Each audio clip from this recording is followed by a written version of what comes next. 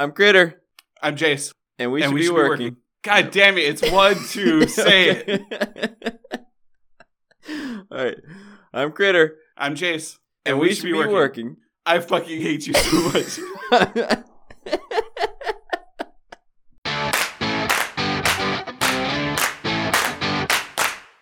Are you still getting new tattoos, Robbie, or are you done? It's been since before. So my wife and I have been together a little over 3 years, and I got my last tattoo just before that. So then the pandemic. So I had knee surgery, then pandemic, so I haven't had like a window where I could go comfortably get tattooed. And Amanda was my tattoo artist, Amanda Rodriguez from the Drupal community, for a really long time, and she now lives in London. So I lost my tattoo artist across so I keep threatening that I'm going to go to London just so I can get a tattoo, not to see her really. But she was a good friend and I spent a lot of time in her chair. Like, this was 3 sittings of 6 hours apiece at minimum. So the Joker. Dang, yeah. that's and gorgeous. then the other side of that is all Batman-y stuff. So there's Of course. So on my wall, I have a painting or a lithograph that is Batman standing in front of a headstone. And down in the shadows is little Bruce Wayne and Thomas Wayne laying on the ground. So it's called The Orphan. And what I like to say is, these things down here make those things. And I love it. It's like my favorite depiction of Batman, because Batman doesn't have to be Batman if he had some therapy. But it just tells us every human really just needs to like face their pasts. So I actually got that tattooed on my arm in the reverse. So it's in black.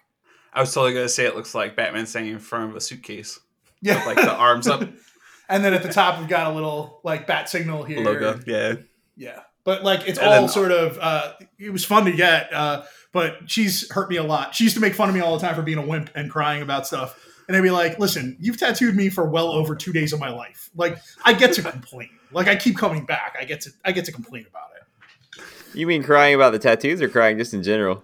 About the tattoos mostly. Okay, But yeah, right. she used to make fun of me a lot. So Do you cry when you get tattoos, Jace? No, I mean, I find So it. you're not a wuss about it?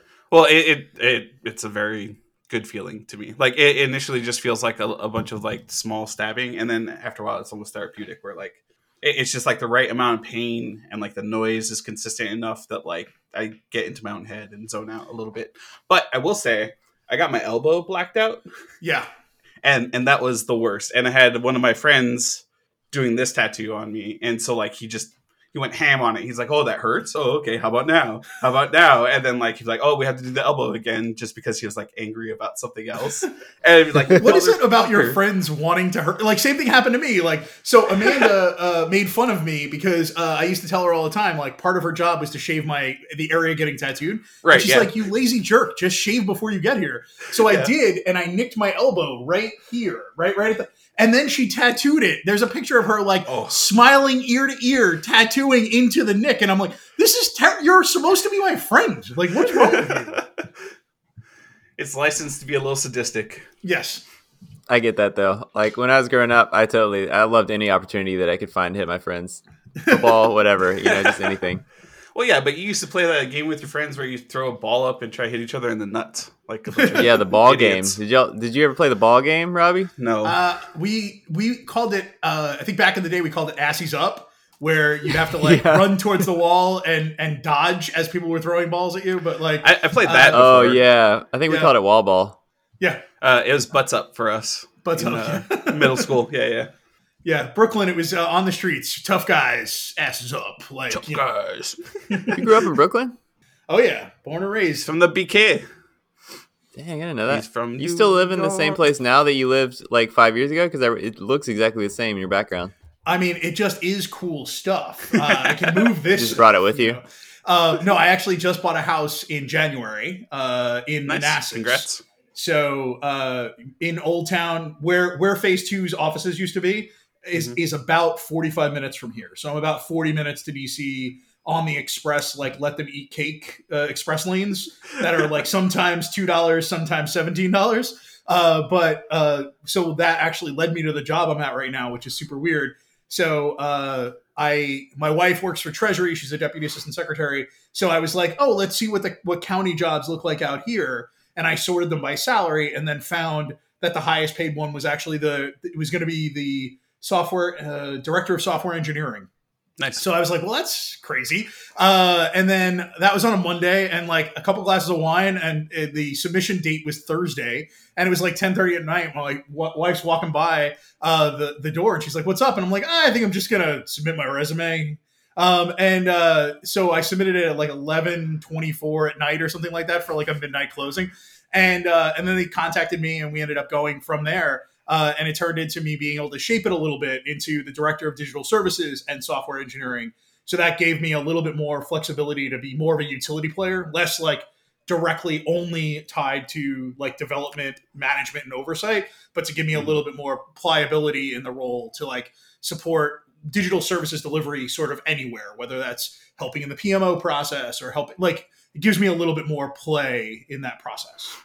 All right, so hold on. I already have like at least 5 follow-up questions, but we forgot to do the intro 7 minutes ago. We were supposed to do we just slipped right into it. Yeah, you're a new guest on this podcast, which means you have to give an elevator pitch about yourself. You get 2 sentences. Who is Robbie? Longtime technologist who realized delivery of value and end users is more important than software creation. Killer. I love it. Yeah, See, I went from being a this. software engineer to sort of being more product minded. I think at this point in my career, I was a VP of product development at my last job, and now I'm sort of director of digital services. I work under the Do It organization, the Department of IT inside of the county. But I think their pitch was that they wanted to create a digital services org. So they wanted me to bring sort of what I've done in government and, to government to their government, which I thought was super cool. So I care more. I've said this, like when I was leaving So for those of you that don't know me, I work for the United States Digital Service, which meant I work for the Executive Office of the President. I got to do a lot of stuff in government. I was part of what they called the startup inside the White House.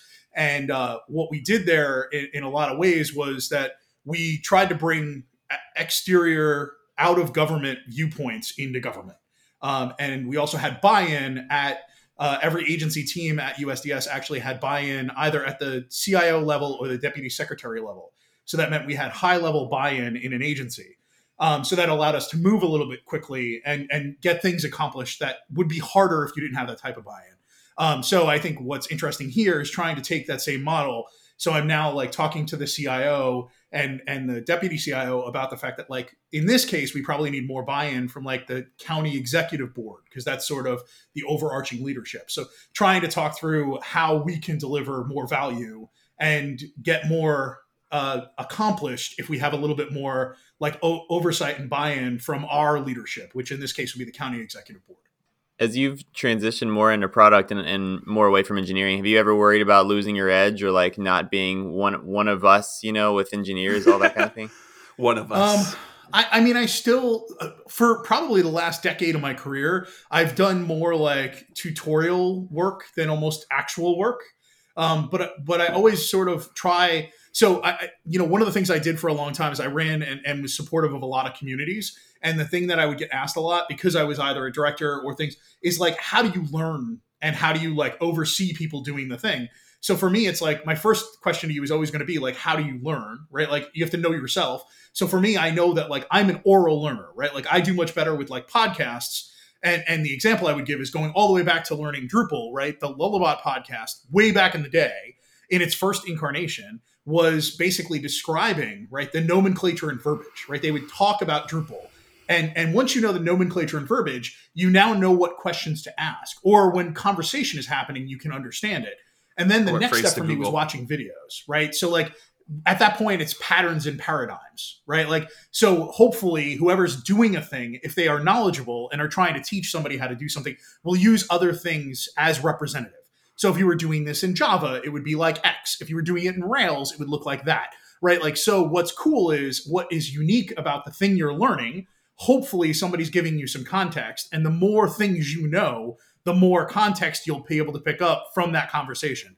So like the first time, it's not going to be super helpful, but by the third video series you watch, right? Like the first time I learned about Node, right? Like I was already experienced in Rails. I was already experienced in Drupal. So like when they got to the point where they were like, Express actually uses the middleware pattern. And I'm like, boom, got it. I'm 100% on board. I didn't have to learn that, right? So that was a short circuit for me. So like I immediately was able to build like Node express REST APIs in like 20 minutes, right? Like, because that was right there in front of me, because that's the way they described it. So, it's really, to go all the way back to your question, I don't feel like I'm not worried about losing my skill, because I know if I need to, I can drop back down.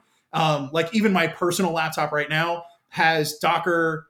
I was playing around with Java Spring Boot, because it's something that's used a lot in like the government ecosystem, but just running through sort of building out like base REST APIs going through a tutorial and getting that set up and then running it in Docker locally, right? Just enough to be able to be in the conversation and to be able to ask questions when I have them, like of people who have more experience.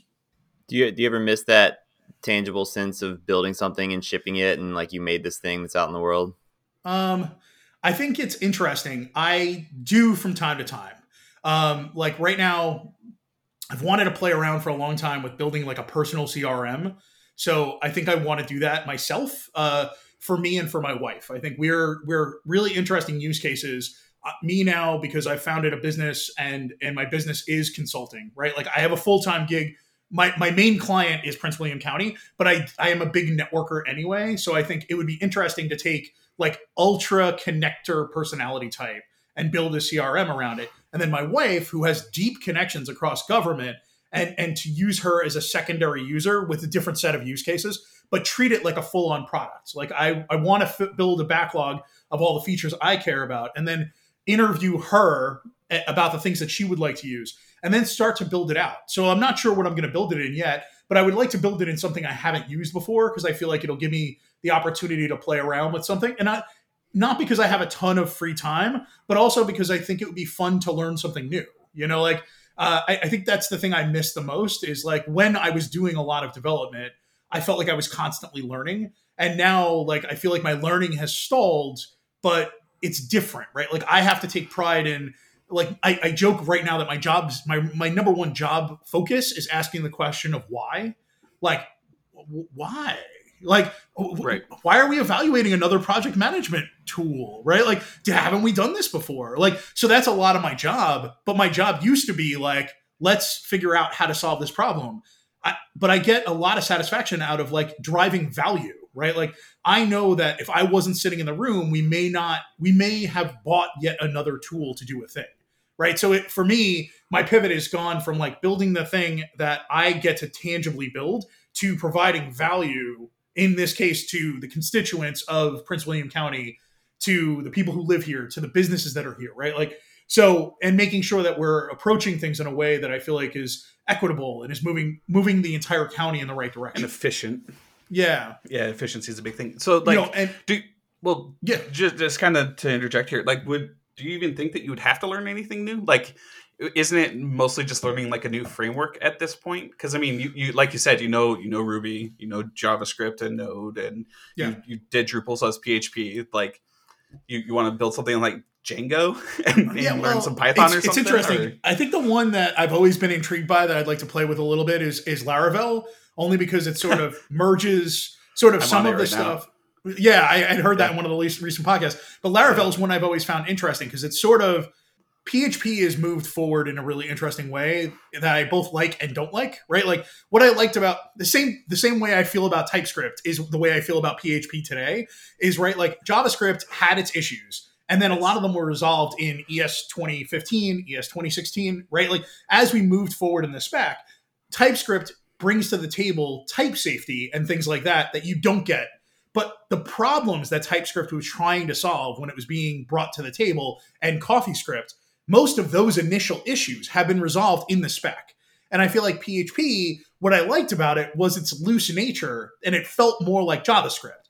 But now PHP feels like PHP 5 and Java 7 have had a love child. And what is PHP, right? Like, right. And I don't hate it, but it doesn't look like the PHP I know how to write or I've written in the past. So, I think Laravel might be an interesting one, because I like the patterns that they've stolen from Rails, right? Like the generator patterns and all of that. And I think it could be really neat. And also, I always love the idea of migrations having the ability to sort of reset the world pretty easily. And I think that pattern of migrations in Rails always really worked well for me.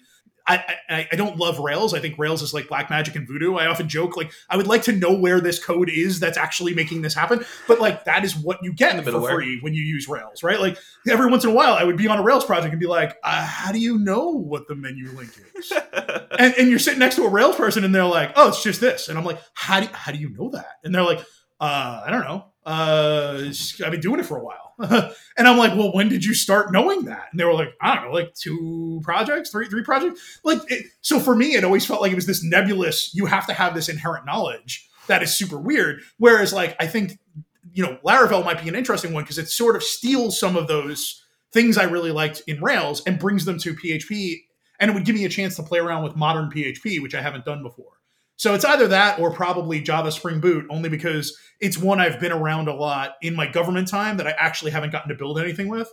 So, really, Java Spring Boot is inherently like a nice way to build APIs in Java, and there's a ton of ecosystem. It's like, when you first were exposed to like .NET's framework, you're like, there's a lot you get for free. Same thing in Java. But like Spring Boot is like taking Java's like base library and going like, blah, like you have this huge ecosystem, right? Like that just unfolds in front of you. It's like the Drupal custom, contrib module ecosystem, except like built out for the enterprise, right? Like Pivotal Labs has been sponsoring sort of Spring Boot as it's come up through the world, but like it has been adopted by many large scale enterprises. So that, I think, created this really interesting ecosystem of tools. And, it's the idea of like, it's all annotations, right? Like a lot of what you get in Spring Boot is these annotations. So you build the thing and you're like, that is a transactional thing. And you're like, well, your model is directly mapped to a table. And you're like, oh, yeah, right.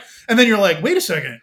If it doesn't go through, it rolls back magically. And I'm like, we're back to magic, right? Like, so that's why like Spring Boot makes me laugh because I'm like, you get a lot for free, but like, it's weird. So I'm sure I will run into that in Laravel. I feel like there's got to be some magic that the framework is bringing to the table. So I look forward to being mad at it also, but like maybe building a thing in it to see if it's fun. I mean, MVCs are always fun to build stuff in just because you don't have like as big as a CMS essentially to work with and stuff. Everything happens much quicker. You don't really have cache or anything, especially out of the box. So, But I think it'll be fun. Like, I don't know that I'll ever stop writing code. I think I will stop writing code that goes into production, or production for a company. But I have, the thing that I'm really interested in is, like I've said, is like value, but like the end user and focusing on making sure that what we're building is the right thing to build. So like a big part of my day is like asking, like, I know you're a subject matter expert, but like, have you asked a user, right? Like, how do we know this is what is actually going to make this work? And there's a bunch of really great books that like I loved that got me to think differently, like Inspired and what's the second one? Empowered are the 2 books by the Silicon Valley product group, SVPG. And those 2 books are fantastic because it's really about like product mindedness and then like product minded teams. Like empowering when you get to product, right? It's not just a person who's a product manager, but like the titles that they often talk about are like product designer and product engineer and product manager, right? And that triumvirate is like what makes a fully featured product team that can go off and do a thing. And it's sort of taking that cross-functional team, but like empowering each one of those heads of that piece and that team to be responsible for the product. So go off and do the research and go off and decide if the technical solution is correct and go off and make sure that the end user is a part of the process and make sure that it's also meeting the business needs. And right, like, but that trio is what really makes and creates what they call empowered teams in the second book, which I think is really cool. So that's a segue to something I've been wanting to ask you about, which is, well, okay, first of all, have you ever worked with a platform team, an infrastructure engineering team? Yes. So when I was at the VA, when I was part of USDS, it's a flat organization. And when I went in there, I joined and we were prototyping, building a replacement for a hosted PDF. So the hosted PDF it worked in Adobe Acrobat 7.5 and below and Internet Explorer 8.0 and below. But it like lied to you. If the version of Adobe Acrobat was wrong, it would tell you to upgrade your browser. So like, not only was it bad, is it was actively lying to end users. And what you don't realize when you start to think about those types of problems is veterans, especially homeless veterans, would likely have to apply for these benefits in libraries. And the libraries were upgrading past those software, right? Like they were end of lifing those softwares even in public libraries.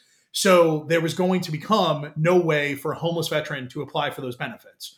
So we built we built a React front end and a Node back end to talk to a SOAP API, right? Like that's really all it was. But we hadn't used React before. We weren't sure what we were going to be building in at the VA.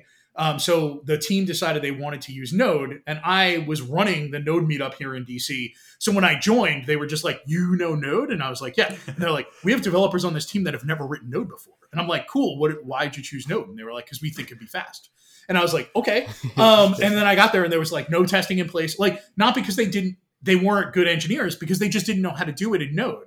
So like one of the first things I did was like my first PR was like to put in a testing harness and to write the first couple of unit tests. And then I like did a lunch and learn where we all wrote tests. Like by the end of that first lunch and learn, I think we had like 20 something tests that were done over a lunchtime, which was super cool for the team. But they all understood how to write them then. And then like it all starts with like true equals true, right? Like, and going from there and showing them how to write the test and then showing them how to abstract. But like when we were building this, what was interesting was we built this Node API, and then a contract was put in place for the API for vets.gov, which was the project I was working on.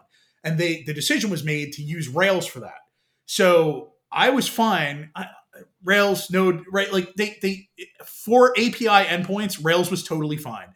What we didn't realize was there was going to be larger data sets and some streaming, like because the data was so large that we got lucky.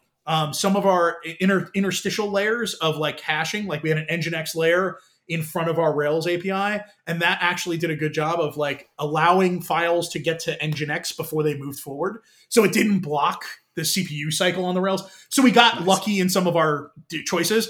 But if I was moving forward, I would have loved it to be Node because we could have spun up a billion little Node instances and for everything, right? Like it would have been super easy. They're all stateless. Who cares, right? Yeah. But in that end, I ended up being asked what I wanted to do next after we built this like healthcare application. And there was a lot of things on the table I could have done. So they asked me, and what I finally decided I wanted to take on was I became the API lead, the core team lead, which was responsible for the APIs for vets.gov at the time, and then eventually va.gov. And it gave me the opportunity to like oversee and help apply pressure across all the teams that were building stuff for vets.gov. So it gave me the ability to sort of be the wet blanket and ask the questions and make sure we were doing it in a way that I felt like was going to be good. I mean, there's a lot of things that came out of that. I think the one big plus for me is that we like never had a security vulnerability that caused any data to leak, right, in the time I was there. So it worked out. We did well. But like it also created some really fun situations. One of the things I ended up having to do is we were building separate Rails apps, and they were going to stand them up and orchestrate them. And I found that like they were on different versions of Rails. They were using different gems to solve different problems because the teams weren't communicating, right? Like, so I wanted it to be microservice-y because I thought that would make a lot of sense. But in the end, we were having communication problems. So this is like one of my favorite moments is I spent a lot of time talking to everybody, hearing everybody out, and then came back and said, we're going to turn this into a monorail, and we're going to collapse all these things into one place. And the reason we're going to do that, I told leadership, is because we're going to fix a people problem with a technology solution. Your teams aren't talking to one another, right? You have 3 implementations of how to talk to SOAP APIs right now. We need to consolidate, and we need to do this, and they need to talk to one another, and we can't get the teams to, because it was contractors, it was people, not because they weren't good people, but because they were all working on different things. So if we forced them into a single code base and into a single monorail, they would have to talk to one another. So then they were seeing one another's code. They would have to do code reviews against one another sometimes. They would be putting in pull requests that affected another API. So like it short-circuited a communication problem and made us, and I put the person who was sort of the most, I think probably the best Rails engineer that was working there. His name's Alistair, and he was pro microservice. And I made him the guy to collapse everything. And he was like, that's kind of a jerk move. And I was like, yeah, but you like understand the solution, but also like you'll do it right because you don't like it, right? Like I know you will clarify that this works because you're a good engineer, and it's not your choice, right? Like we as a team came to it, and I heard everybody's opinions. It's, my dad used to joke that like our household was a democracy run by a dictator. I got to be in that position for a little while, right? Like, and what was good about it is like I was able to convince the team and get everybody's feelings assuaged and all their concerns by us making this choice and saying like we'll revisit it in a year. Like I'm completely okay, right? And that's sort of like I know like Critter, you and I have talked. We talked a lot when you reported to me about like how to manage people. But I think one of the things I often love is saying like, "Cool, squeaky wheel. The rest of the team is okay with this. Let's come back and see if this is still a problem in 3 months, right? Like, how are you hate the linting defaults? Well, the community is using those. But like, if it still bothers you in 3 months, like we can have a conversation as a team. And in 3 months, you've gotten used to it, right? Like, same thing happens here, right? Like with the team, like spent a lot of time machinations about how this was going to be terrible, and then it launched and it worked, and it's still live. Like, like it's been live now for 4.5 years, and that's the best part of that is like that one choice in that moment allowed us to move forward, and everybody can complain, but like I had one-on-one conversations with every engineer to make sure I knew when they were going to argue about it when we got to the table. We had a meeting with like 28 people around a table and a bunch of people on video, and I knew what every person at the table was going to say before they said it.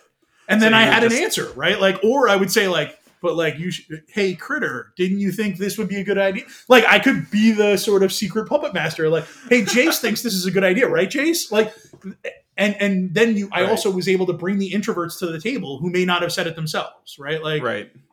That's awesome. Yeah, I did. So I did work on an infrastructure team with APIs, and did a lot of that, which was really fun. I enjoy you calling multiple Rails projects into one a monorail. Yeah, I don't know why. I've just never thought of that until you said. Yeah, it's a shorthand. I think in the Rails ecosystem is when you have like a giant Rails app that they call it a monorail, but it's always one of those things that makes me laugh because it's like monolith, but like it's a monorail. Right. Yeah. Yeah, just singular. Yeah, it's one giant rail. Yeah, that whole solving a people problem with technology is interesting. I mean, like I'm down with Conway's law and the whole idea that like technology kind of represents the work plan, and if you create a team, then they're going to own their own thing or whatever. But I've only seen it work in the other direction. I've seen like people create smaller teams because that's what they want the apps to look like. I've never seen people create a giant app because they wanted teams to collaborate. That's super interesting to me. What was nice was it collapsed like 3 teams into one team effectively, right? They all had their own responsibilities, but what they didn't realize is they were going to have to talk to one another. And then I also implemented sort of architecture reviews. So like if you were going to build a new thing and it was going to be something that we already had done and it didn't meet your needs, you had to explain why. So yeah. I wanted people to come to the table and say like, I need to interact with SOAP. I know you're interacting with SOAP. The Ox gem is not going to solve this problem because I don't like how it does X. Well, I don't care if you don't like it. Can you do it? Right. And if you want to move to something else, you have to prove to the team that the other thing is better, more efficient. And then we have to put a ticket in the backlog to migrate the existing solution to the new one. I'm not going to be okay with having multiples of a thing. Right. Like, and that was sort of my mandate when I started working on that stuff. Well, especially with like Rails, Ruby on Rails. I mean, you got to be careful with what gems you use and like all that shit too, because dependency hell is real, especially in that technology. Yeah, I think anytime you're sort of pulling publicly created modules or chunks of code, like it can get really hairy. Like for sure. When I worked at Sony Music, like the worst thing that ever happened was that the artist. So Sony is an umbrella. You also worked at Sony? Yeah. Okay, yeah, interesting. I was the manager of interactive media at Sony, so I was responsible for. I was DevOps, automated DevOps before automated DevOps was a thing. I was the only person that did deployments, and it was all via SVN and rsync, and I did all the upgrades of all the Drupal 5 sites to Drupal 5 to 6 to 7, and then eventually Frank Carey came in and took over as I was leaving to go to Zagat. Did you ever like work with Superstar and Bloom's company? Oh yeah, totally yeah. So you're from that old era. Yeah. Nice. So when I started, there was eight people on the team. I joined, and Dave Burns and Jared had both been at Sony, and they went across the country because they were going to work for a new company, and that company got acquired as they were on their trip across the country, and then they went to Lullabot. right? So like I got a chance to work with Dave and Jared for a week before they left. And then Roger Lopez joined us, and Andrew was there. And so the team was small. When I got there was like 11 people. It was like 4 developers, 2 ads people. And then we merged that team into the larger design team at Sony. And at that point, they were like, and Susie Arnold was the boss when I joined. So Susie's awesome. She's still working in the ecosystem. She's one of my close friends, but an amazing human. And when we joined the teams, they said, we're going to be like a startup. We're going to fail fast. We're going to fail often. And we never acted like a startup again. When it was like 12 of us, we like launched sites at like 4:00 on a Friday with a beer in our hands. And like everything was fine. Like Roger and I used to jokingly do Friday afternoon 30-minute modules for stuff that we told people no. So at that point, I wouldn't have considered myself a developer. I was more like, my background was like IT. So I was part Drupal person, part IT person, part like sys engineer, sysadmin. So they ended up, when I got hired there, I think they merged 2 or 3 jobs together, A, to be able to bring me in, but B, because like they knew my skill set. So what was really fun is I think my favorite one was like John Legend. They wanted a modal of a video on the site. And we were like, no, we don't have time for that. And then like on a Friday, Roger and I grabbed beers and we sat down and we were like going back and forth about whether or not it could be done. And like 2 hours later, Roger had created sort of the skeleton of a module. And it worked. And then by like Monday, he had worked on it. And what's awesome is I wasn't writing code. All I was doing was pressuring him to do more things. So I was like Captain Scope Creep. So like I would sit there and just be like, you know, if we just added a checkbox for whether or not this needs to be every time. You're just the pusher. Yeah. And then I'd be like, well, what if we did it every 3rd load of the site? And he's like, but that's not even what we talked about. And I'm like, but like, wouldn't that make it a better product? And he's like, yeah. So like, apparently I was product minded even back then, but like, I just would drive him crazy and we would sit there and work on, and what was great is like those conversations led to modules that worked really well at Sony, but then ended up back in the ecosystem. But by us sitting and doing that kind of stuff, we did it for fun, but it also like gave Roger the ability to like work on cool stuff that he wouldn't have worked on because he was bogged down in the other stuff. You know, and every once in a while, it's fun to have a little project that you can work on where you can highly focus and build it in, 3 or 4 hours. But like cycling, he wrote the code for that module. And I think we joked about it. It was like, I forget what this number was, but it was something like the order was like the first pass of it was like 160 lines of PHP, right, in a Drupal module. And then the second, and then it added in like 3 new features and it got down to like 120 lines of code. And then like the 3rd iteration was like 98 lines of code and had like 6 features, right? Like, so it was super fun because every time we would revisit it, he would be like, and I used to joke that he was a really good engineer. And he's like, no, I'm just lazy. I don't want to write it again. And that was one of my favorite things about Roger Lopez for sure.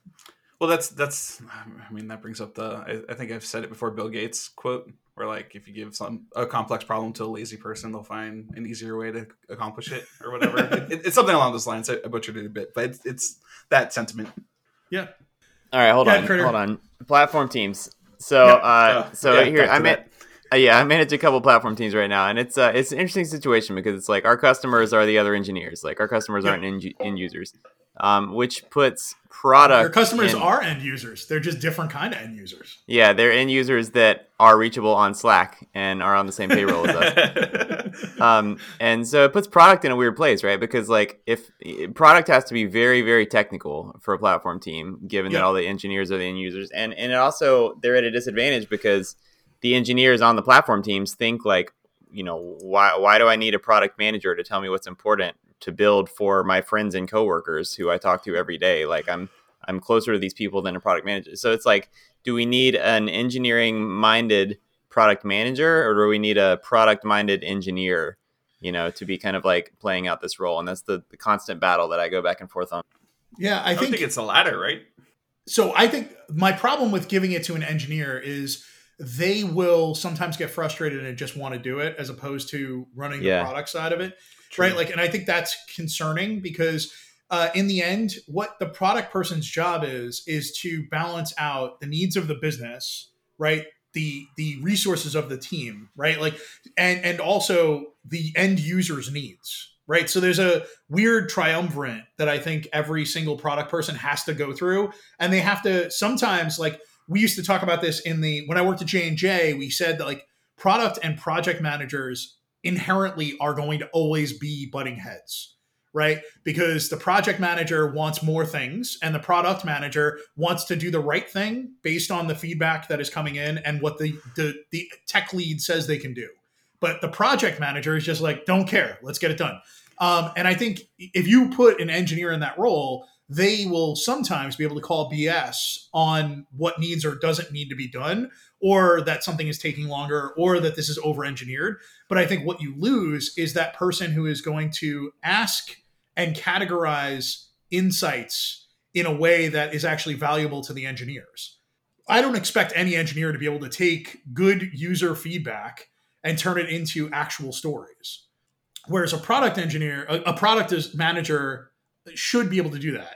And a product designer, right? Like, you might not need a product designer on here. What you probably need is a senior architect that can actually work on the structure of the APIs and the platform that can fill that role in a traditional product environment, right? Like, they should have insight into where this is going. You should have somebody who has governance and oversight, compliance, right? Like, those pieces, which are all like hated words by engineers, but like there needs to be somebody who has that ownership and it gets to enforce it, you know?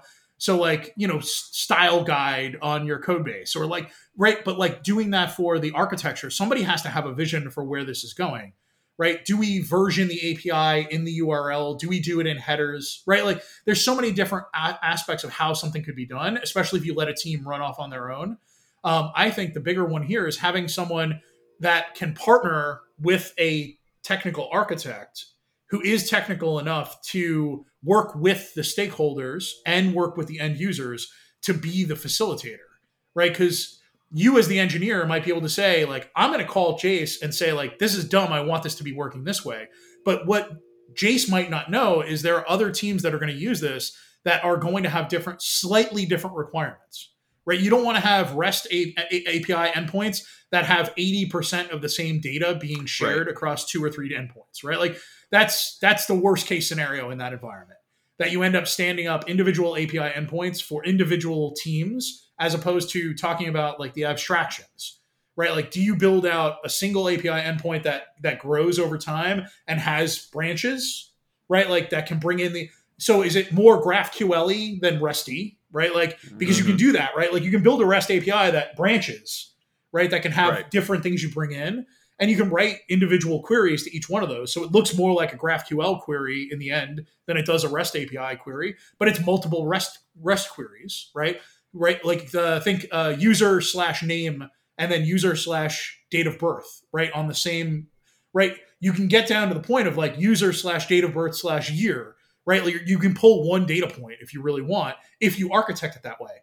But now you're getting to the point where it almost looks like a GraphQL request, right? Like, I want the year the person is born so I know how old they are, right? Like, that's a different way to approach it. But not the engineer that is being asked to run the product vision may not understand the implications of all of the end users. I think they're not inherently the person I think is going to know how to gather all of those requirements and validate them across all the end users.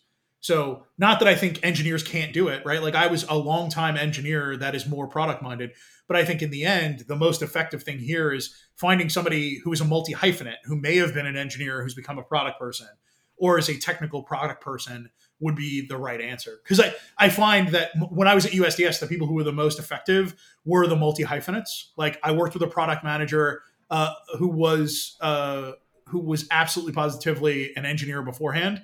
And what was awesome is he would just act as though he was just a product person, and then he would get on calls and he'd be like, "That's BS. That's Robbie. I just want to validate. Like, that shouldn't take that long, right? Because like if I was doing it, I would." And it's super funny when you can like hide that away and just be like, "Yeah, 100%." And then he can call it, and I can back it, right? Like, so it's an interesting balancing act of having the right person with the right knowledge, but also has enough discipline to fulfill the role of product manager, because it's a different skill set than engineering. That little tangent reminded me of Ellie Power. She spooked me one day because I was on some Rails project, at Phase 2, and I had our stand up. It was really small. It was like me and Brian and Ellie, and then the client. And she's just like, "So, Jace, are you working on blah blah blah and doing this, the other? And I mean, it's in the ticket, so she's kind of just reading the titles and like telling me what I'm doing. And all I said was like, "Yep." And then she like went on to explain in detail what each thing meant to the client, because I mean I was still early at phase 2, so I didn't really like elaborate or talk on calls as much. So she like went and explained exactly what I was working on and what I was doing and how I was doing it. Because we had talked previously, I was just like, "Oh yeah, Ellie, you were a developer at one point. That totally makes sense." Oh yeah, she's amazing. Yeah. Yep. Oh yeah. Yeah, I think I'm with you, Robbie. I think it's I think you're right. It's just a different skill set. I think there's a big difference between like knowing your users and then being able to actually take all this user feedback and boil it down into like a prioritized list of user pain and generate Well, it's a backlog specialization, isn't it? Yeah. Yeah, exactly. That's what the UX teams are and strategy teams are usually. Well, and honestly, like in your case, you're probably not going to have a lot of user research, right? Like you're not going to have a person whose title is user researcher sit down and investigate, right? But I think what you're going to have is you're going to have surveys, you're going to have, right? Like, so it's just different, slightly different tools, but not something that an engineer is likely going to be able to distill down into a product vision, right? Like, because the product person who's going to be working on this really does have to understand what is it we're trying to accomplish and this feedback, and then merge it into this is what the vision becomes, right? Like, over time, it needs to evolve. And I don't know that most engineers have that like inherent ability just because they haven't done it or haven't been exposed to it, right? Like, I think product management is such an interesting path in for almost everybody. So one of the things I love is, and I think it might be an Inspired, where the person who wrote it talks about the fact that a product manager is basically a CEO with no power, right? Like you're responsible for delivering a thing and you have no power to deliver the thing. So what's awesome is good product managers are basically being trained on how to be a CEO and then they'll have power, right? Like, so it's an interesting like approach to thinking about what product managers are.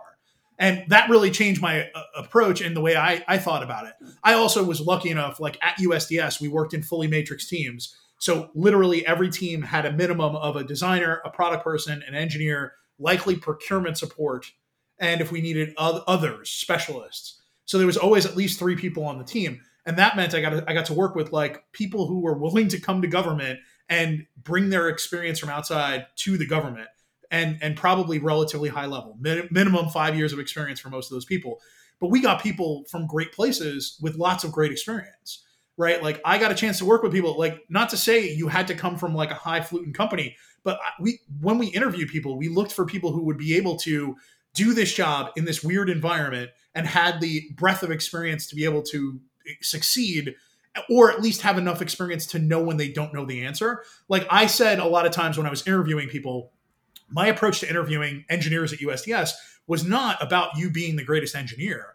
It was if I was taking you to your first meeting with a secretary and there was a product person and a designer and I got a phone call that said I had to leave, would I feel comfortable with you sitting and representing the engineering community of practice, right? And that doesn't mean you have to have the answers. It means you have to have situational awareness. You have to understand how to communicate with somebody at the level of a secretary, right? Like you have to understand the gravitas of that room. You have to understand that you're going to be asked questions that you may not have the answer to, and know how to say, I'm not sure, but I will look into it and get back to you, and be okay with that, right? That is a hard thing to do in front of somebody like a secretary, right? Like, you know, I was lucky enough that like I worked on stuff and got to, when we worked on vets.gov, we added identity. So there was a sign in to it. And when we did it, I got to demo it and help Deputy Secretary Sloan log in for the first time. And he said very pointedly, so it's me, the tech lead for the entire platform, a product person and a designer. And I'm sitting with him and we're going back and forth. And he goes, well, why did we have to create a new login? Didn't we have logins? And I was like, yes. And he's like, so why did we make people create a new login? And I was like, because the other ones weren't secure. And he was like, we made veterans go for like, drive for 5 hours to get in-person proofed. And I was like, yes. And he's like, this is more secure. And I'm like, yes. He's like, so we kind of lied to veterans. And I was like, well, not actively, but like the technology that was being used at the time, right, didn't actually meet these requirements. And also the technical requirements had changed, the specifications for authentication, right? And there was more approaches to it. So when it came down to it, he was like, well, can this be used across the VA? Is an interesting animal because it's 3 organizations in one. It's the VHA, the health world, the benefits world, VBA, and NCA, the national cemeteries. So those 3 agencies they all are kind of separate under one umbrella. And he said, will this work across the board? And I said, it kind of already is. Like when you log in, if you have medications, you can go look at your medications. And if you have like GI benefits, you can look at them. You can get a status. And once he saw that like this login kind of unified things in a way, because to go back to the platform, the end user at the VA was never actually doing the work. It was an abstraction. We were doing it on their behalf. So they would log in, we would look up their information. There's a system internally that is basically a correlation ID engine. And we would say, based on the criteria that we know about this end user, I need all of their correlation IDs so I can then go to those systems and look things up. So what was awesome is our API was making those requests on behalf of the end user. The end user was never internally communicating with anything at the VA. So what that allowed us to do was to abstract that away, and we could work on whatever correlation ID and any system's correlation ID once we knew who the user was. And that was sort of one of the first times that had been done effectively. And that was when like Deputy Secretary Sloan said, like, you may have changed how veterans interact with us. And I was like, that's our hope, and that was really cool. But that's the kind of thing when I was interviewing engineers, like, could I expect someone to be able to sit in that room with whomever it was, right? And me feel confident that they're going to be able to answer questions, represent effectively what USDS's values are, right? Like, so that really worked well for me.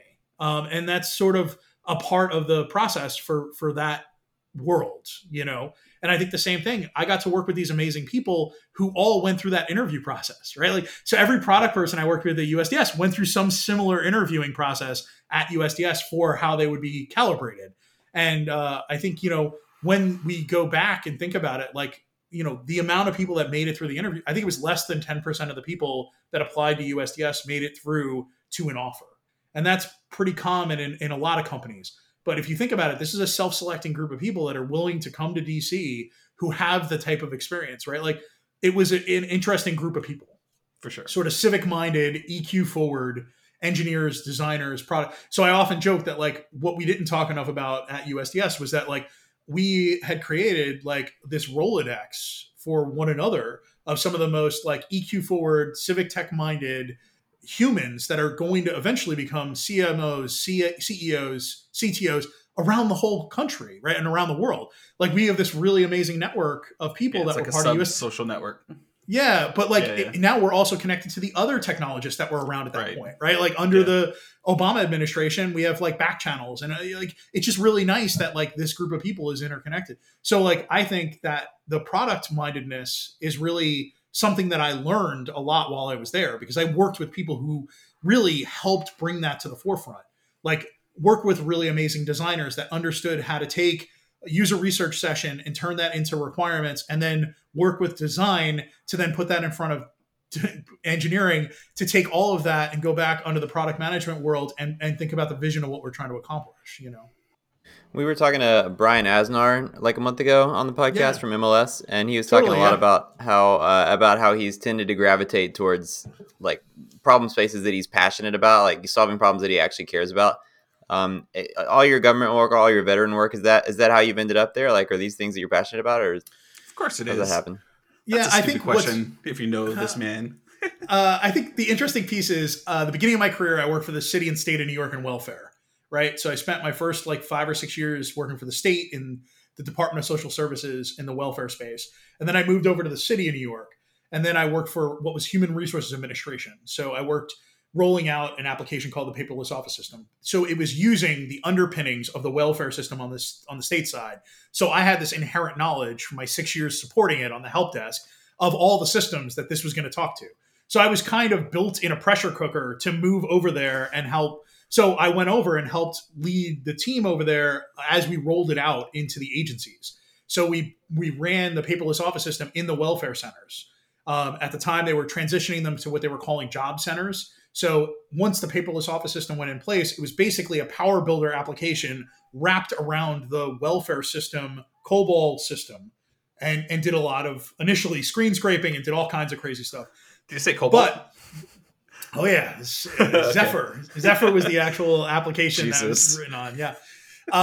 So what was cool was like I worked there and I spent a lot of time in the welfare centers, and I feel like it's a lot when you work in the welfare centers every day. And I was transitioning to new centers and helping them roll out these apps. So it was me and a couple of other people, often a guy named Derek. We were some of the first people in the building for the new application. So it was like building those relationships, getting to know the security guards, getting to know the welfare center employees, getting to know the center directors.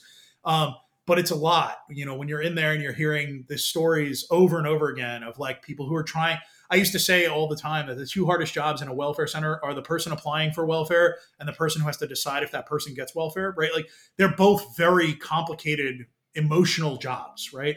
And when you work around that, like you're under people's desks, you're fixing a signature pad that isn't working at somebody's desk while they're trying to capture signatures, like so they don't have to do this again. Like there's a lot that goes into that. So I did that for a long time, and I realized then I went off to work for Sony, right? That was my next job after that, and then Zagat, and then I got acquired by Google.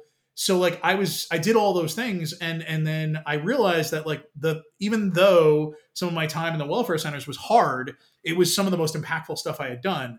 So then like if you remember back to when I joined, like I went from there to Johnson & Johnson, and then from there to IDT, and then I finally joined Phase 2, which was sort of like an ugly duckling coming home. Like I had known Phase 2 and Treehouse earlier, right? From my time at Sony. I worked with everybody in Treehouse at Sony Music, and then like Frank and company tried to hire me a couple of times, different timings, right? Like when the Superstar acquisition happened, I was talking to Frank, right? Like there was a lot of conversations that were happening, right? And then what's really cool about it was like, I read a blog post about USDS, and it was Mikey Dickerson, who was the administrator, wrote about healthcare.gov.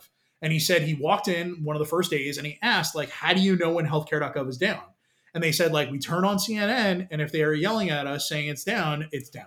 And he was like, we know how to monitor things, right? Like, not like we know how to fix this. And I love that approach. That I probably told you this when I originally was leaving because, I wanted to make sure you understood why I was leaving Critter.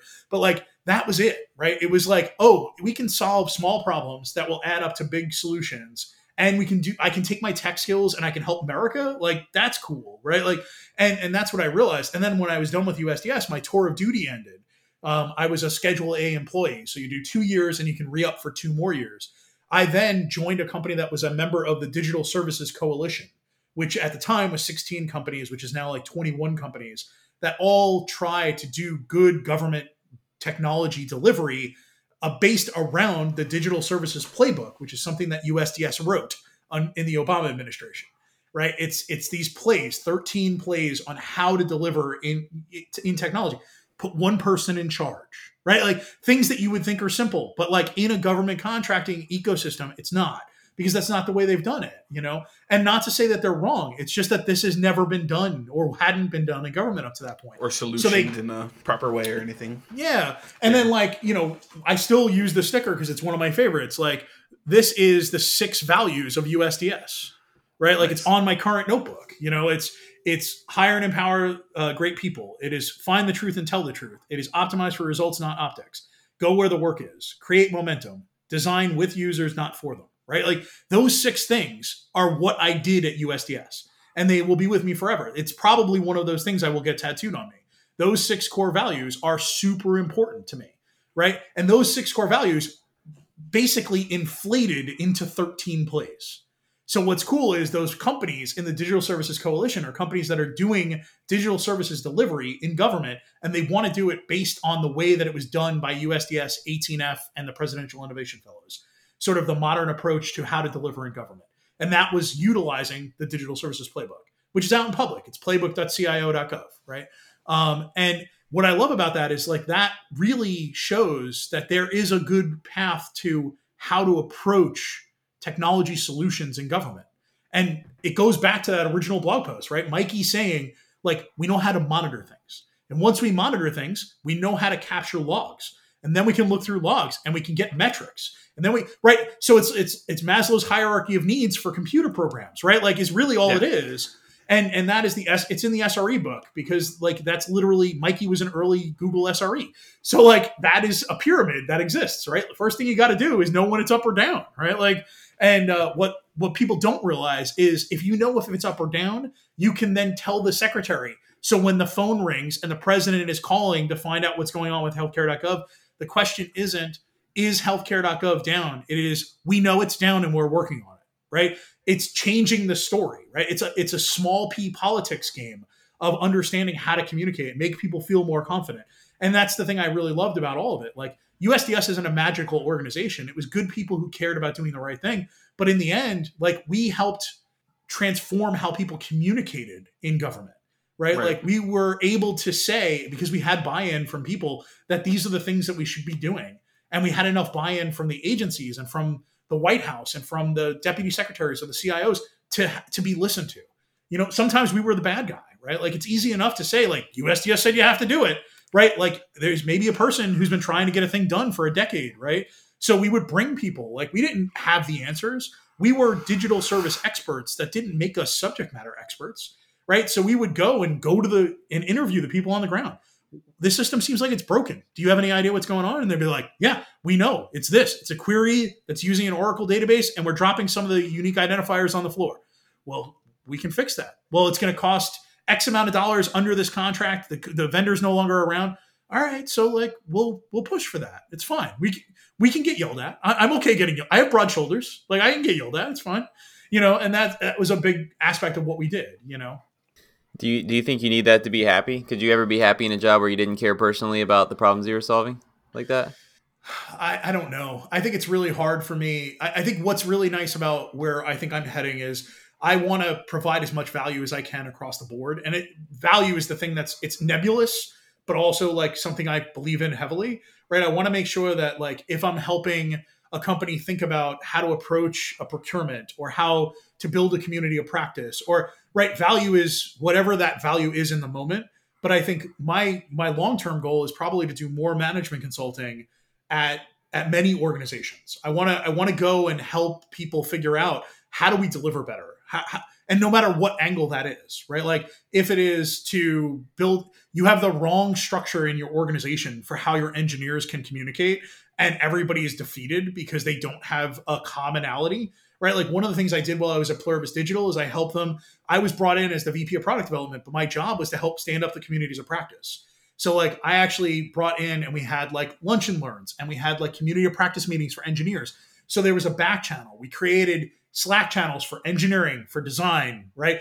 And there wasn't really product at the time. And one of the things I think they're moving towards, and in government, there's product is like the last piece of the puzzle. A lot of the times you'll hear program or you'll hear project, but you won't hear product. So we have a lot of people that were secret product managers, right? Like a program manager or a business analyst, right? Like, when you start to break down what good business analysts do, it's like they're the utility player that pulls it all together. Well, sometimes they're helping out with wireframes, or they're in the room for a user interview, or they're right. Like, secretly, they're like the product manager on the project, you know?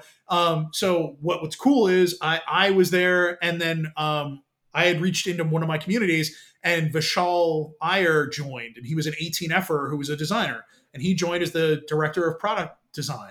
So like, together, he started standing up the design community, and I was standing up the engineering community. So like, providing value, right? Like, I wasn't doing a lot in the government agencies, but I was giving insight. I was asking questions. I was connecting tissue, right? Like, and that was providing value in that instance, or helping with procurement related things. So like, I was doing a lot with our VP of strategic growth about teaming, about evaluating RFPs to see if it's something we wanted to go after, right? Like, so there's a lot of different ways that value can be ascribed. I think as long as I feel like I'm providing value and helping improve the value creation, that's what I care about.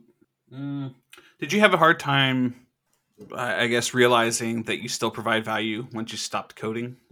No, thankfully, I had been in enough leadership roles that and maybe have an interesting balancing act of imposter syndrome and confidence Gotcha. that really helped me move forward, right? Like, I know that I don't know a lot of things, and that really helped me.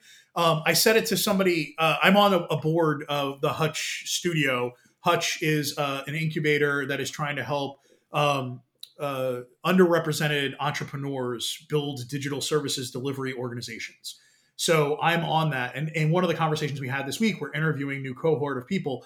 I said very pointedly to somebody, like, I'm lucky because I have privilege and I know that, right? I look the part of a programmer, right? Like if you look up in an Urban Dictionary, geek, right? Like I'm it, right? Like what, with I all like the Batman tattoos. stuff, I don't understand. So I used to give a talk about imposter syndrome. And one of the things I talked about is like, we need to step into privilege for a second because like, I know I have it, right? Like I look the part, I sound the part, so my joke is like, my parents love me too much, right? Like I look like I can grow more facial hair than I can hair on my head, right? Like my eyes are terrible. I like tattoos, right? Like these are all bad. I'm a chubby dude, right? Like I'm a caricature. But in the end, right, imposter syndrome, I joked, was like the honey badger of feelings. It did not give a shit about my privilege, right? Like, and I had to be okay with that. Like, but because I know about my privilege, I also know that I want to be transparent about where I am. So a lot of times when I would get to the edge of my knowledge, I would be upfront about that so that others felt like they could, right? Like, this is where my knowledge ends. I've been doing that for a long time, trying to create like safe ecosystems. And because of that, I feel like it made it less painful once you've been through it a few times, where people look at you and they're like, you should know this. And you're like, I don't know this. It's okay to not be, delivering all the time. And then you have to get fulfillment out of the happiness of making people happy. I had a lot of conversations when I left USDS with a lot of CEOs. And one of the things I said was like, if you can't understand that I care more about the happiness of your people than I do about your bottom line, and if you can't see how that makes your company more money, I can't help you, right? Because people who are happy, who are doing their job, tend to deliver better, but they also tend to stick around longer, right? Like you guys have talked in the past in some of your podcasts about like the cost of transition, right? Like if people leave an organization, you've not just lost their current knowledge, you've lost the opportunity cost that it's going to take for 3 or 4 people to get another person up to speed. Right. And that's a big part of it. So if I know that I can go through an interview process and get somebody in, great. If I go through an end of year review with somebody and they're happy because they've delivered a bunch of stuff and they feel valued, right, they're less likely to leave, Yeah. And that is a win. There's a value there, right? Like you can say a lot about phase 2. Phase 2 is an amazing organization where people stick around.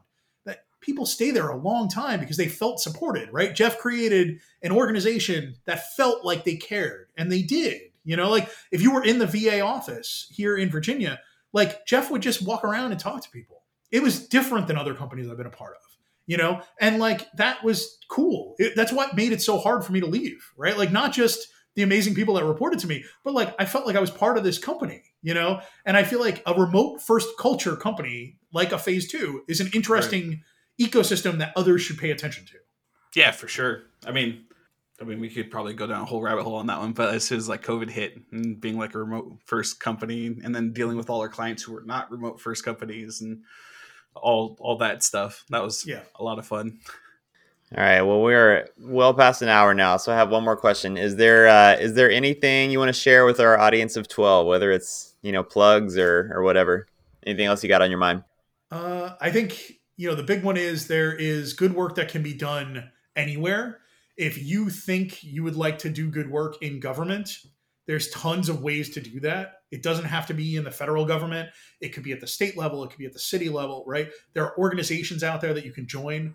Code for America is a thing that provides a huge amount of value to lots of places, but they also have local brigades. So Code for America has brigades that you can be a part of to help your local communities. Right? Like Code for DC is one of the most active ones, and they do an amazing amount of work, and you can build your skills, right? So what I think I missed when growing up in New York and then being here in the DC metro area is that government, when you see it from a distance, just looks like a monolith, right? Like it just looks like a giant organization. It's made of people, right? Like when you get to work in government, you realize it's just a bunch of people trying to do their best. And I think what people don't realize is that is everywhere, right? Like I just joined 4 months ago, Prince William County's like Do It organization. It's a bunch of people trying to make it better for people in their communities, So if you're interested in helping and sometimes like growing your skills, I've had a bunch of conversations with people about like breaking into civic tech. breaking in is just sometimes being the person who applies or showing up, right? Like it's amazing how much people are willing to get the help that you offer. It's like going into communities, right? Like I've run a lot of tech communities over time. People ask all the time, like, is there anything I can do? If you offer to do a thing and it's all volunteer and you can take a thing off my plate, bully on you, Mike, it's all yours. Like put out sodas, right? That's the kind of thing. And it's an all hands on deck situation. I think the same thing goes in civic tech and people don't realize it. You know, like everywhere you turn, the government is right around the corner, right? Like I'm currently at the county level, but like there's state level organizations, there's county, there's cities, right? Every one of them has technology behind it. COVID showed us that, right? Like you needed to get a COVID vaccine. You needed to find out what the status was, right? Like we were all looking at graphs of COVID numbers in every state and every county. And guess what? That data comes from a person. The demographer in Prince William County's name is Brian, right? Like, and I'm talking to him about how he can use census data, right? And it's everywhere. You don't realize just how many technologists there are right around your ecosystem that you can be a part of. Robbie, I miss you, man. I am happy to do this whenever, my friend. You both are amazing humans. This podcast is really funny. And after you reached out to me, I went and listened to a bunch of them. And I think Bloom is probably one of my favorite humans on the planet across the board. Doesn't matter where, because hearing him rant about stuff from such genuine, I give a shit, is something I miss so much. I don't think I've ever met anybody who has the same level of like, I give a shitness that I do. And then I met Bloom and I was like, he exhausts me. Oh yeah, his energy's to the. Speaking of which, I'm late to a meeting with him, but yeah. Oh man, nice timing. He's like, you're gonna be in trouble. Nah, he's gonna hug you to death. He's all hopped up on coffee, just saying, they'd be like, I'm waiting for you. Join this meeting. No. But I think the big one here is like there are so many things you can do, and you have the skills to help, and people don't realize just how many things they can be a part of. You know, local tech communities, civic tech organizations. You know, every state in America is standing up digital service organizations. New Jersey, California, right? Colorado, they're all out there. And there's an amazing like movement that is happening in America right now. And it comes out of like the momentum that was created with 18F and USDS and the Presidential Innovation.